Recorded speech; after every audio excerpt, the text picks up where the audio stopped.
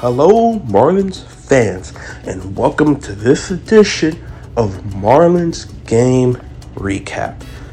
This recap is for the game on Friday, April 29th, 2022.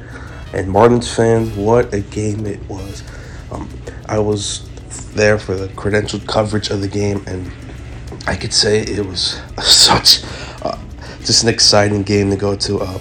The pitching matchup was Eliezer Hernandez going up against Matt Brash of the Seattle Mariners, and wow, this was a good one. This was for two teams that have two of the lowest ERAs in baseball and teams with really great starting pitching.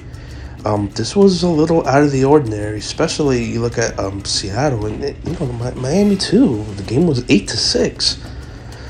Both teams gave up 10 hits each, and this was really an exciting one to watch. First off, Miami had Jorge Soler, who just homered in the bottom of the first and had a 468-foot homer. That is the third longest of the season. Not for the Marlins, not in the National League, of the entire baseball. And it is the longest home run in the National League by National League player, because the first is Mike Trout with a 472-foot homer. Second is Byron Buxton, 469 feet. And then Jorge Soler on Friday hit a 468-foot homer. This was gone. This was such fun, just so great to watch live, because once the ball hit the bat, like right away you could tell that it was gone, and it was not gone. It was to the moon, and this is why the Marlins got Jorge Soler for this reason, to hit home runs, to launch it out of the park, to launch it into the parking lot, and that's exactly what Jorge Soler did. And watching the game, you go later into the top of the second inning, and it was almost in a snap of a finger, Seattle got the lead back. We had Luis Torrens double, scored Jared Kelly, and J.P. Crawford scored, and then Abraham Toro, and it was just really crazy to watch that. When you see quick 3 runs get back to back to back, it looks like Eliezer might not have it. Didn't have one of those games. Seattle just comes back, and they have really great hitting too. And it was really there was really one bad thing to watch. It sucked, and that was Mitch Haniger getting injured in the first inning. He turned out diagnosis of a high right ankle sprain, and that sucks, because Mitch Haniger is a great player, and you don't like to see injuries like that happen to anybody, and it did suck to see that. Haniger only got one at bat. He did get a hit, and now looking at some of the news, he's in a walking boot. They're going to have some MRIs to look at him more, but the quick diagnosis was a high right ankle sprain. That sucks. So we wish him well in his recovery, because you don't want to see that to anybody. And we hope Mitch is going to do well, recovers quickly from that injury. But later on in the game, bottom of the second inning, is when really things picked up for Miami. We had Jacob Stallings single to shallow. When I mean shallow, I mean the ball hit right in infield, and it scored Brian Anderson and moved everyone up. So we really had bases were loaded, and that was really great to see.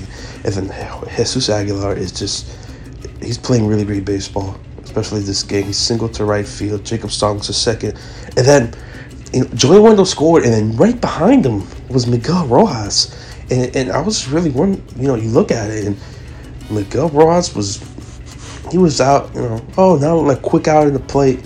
He was out by like a mile. He was out by several steps, and I don't know what Marlins were thinking they're bringing him home. Miguel Rojas is not the fastest guy. It's not like you have someone who's really known for their speed. Miguel Rojas is not really known for that. And to see him brought home, I was a little shocked there, because that's a run. That could have been an easy run. I don't know what was happening there. I don't know if they saw something. Because the outfield of the Mariners, has some pretty great, some good arms. Kelnick, and you have Julio Rodriguez, and I don't know. I was just a little wondering about that because I don't know. That was really weird to see. That was really weird to see them bringing home Miguel Ross right behind Joey Wendell, but it's okay. The Marlins made up for it. Jesus Sanchez single to center field, scored both Jacob Stallings and Jesus Aguilar. And that was a 4-run inning for Miami and brought it 6-3. So it was just really quick. Miami, had the lead, gave it up, and now they have the lead again. It was that was fun. That was a great one. And then also, you see, I just mentioned Miguel Rojas, and he just, he had a good, he made up for it. He made up for what was happening, him coming home and all that. He really made up for it, and hit his first home run of the season, a 2-run homer. That was awesome seeing Miguel Rojas hit the home run. Everyone was happy, everyone in the stadium, and you could see down on the field the players. It was great. That was fun. And then it was just smooth sailing from there on. Then we get to the ninth and a little bit there to talk about. But Eliezer finished with 5 innings, 5 hits, 3 earned runs, 1 walk, and 5 strikeouts. So we had good Eliezer today. You just get rid of that second inning when you give up 3 runs. But after that, perfectly fine. He had a great outing after that second inning. But you look later, and then Tanner Scott came in for an inning, 2 strikeouts. Cody Poteet for 2 innings. That was, so a little long relief right there. 1 hit, 2 strikeouts. Really great to see. And then Sean Armstrong came in for the 9th inning. And May 1st, roster gets cut down, and he looks like he might be one of the players that gets cut. That gets sit down, cut. Because he didn't finish 1 inning. He had 1/3 of an inning, gave up 3 hits, 3 runs, 3 earned runs.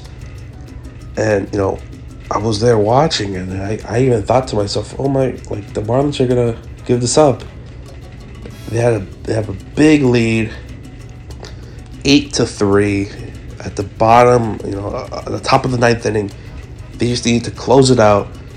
And watching that, I really thought that Mariners might bring it back because, it was just hits by just different players by the Mariners. We replaced it. We had a single from Julio Rodriguez, a double from Jared Kelnick. J.P. Crawford hit a really good double to deep right field, and I really thought that they might come back, but Donnie brought in Anthony Bender, and now it was a safe situation. I don't think it was a safe situation before, and now this became a safe situation for Miami. Anthony Bender came in, got the 2 outs, 2 third innings, gave up 1 hit, got his 5th save of the year.